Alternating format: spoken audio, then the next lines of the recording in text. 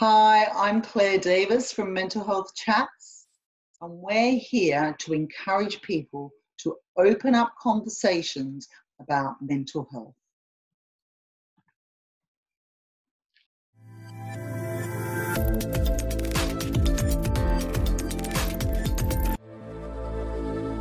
Hello everyone, I'm Claire Davis and I am back with Mental Health Chats, and we are working with you for better emotional fitness.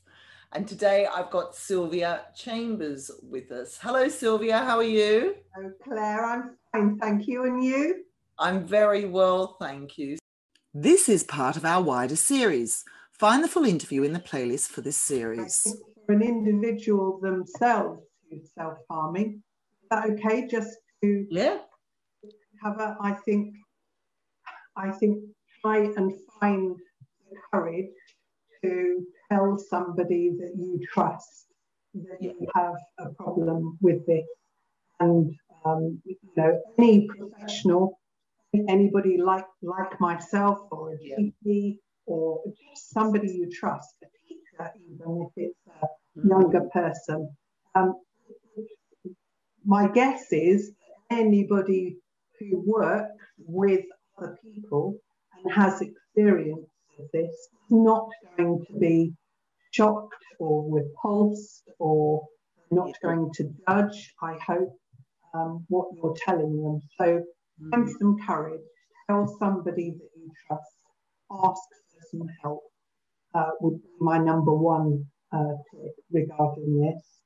I think what then you can expect is that somebody will listen carefully, will try and unpick and explore how this behaviour started, why it started, was there some trauma, what are the risks with this behaviour continuing?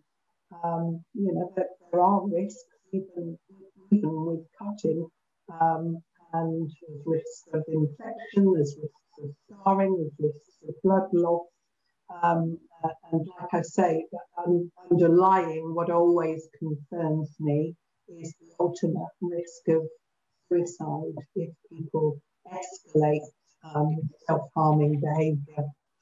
Thank you, Sylvia, and take care. Bye-bye. Thank you. Bye. Bye.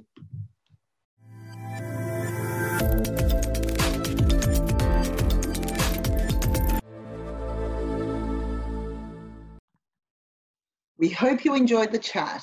If you found any of the tips useful, follow Mental Health Chats. Thank you.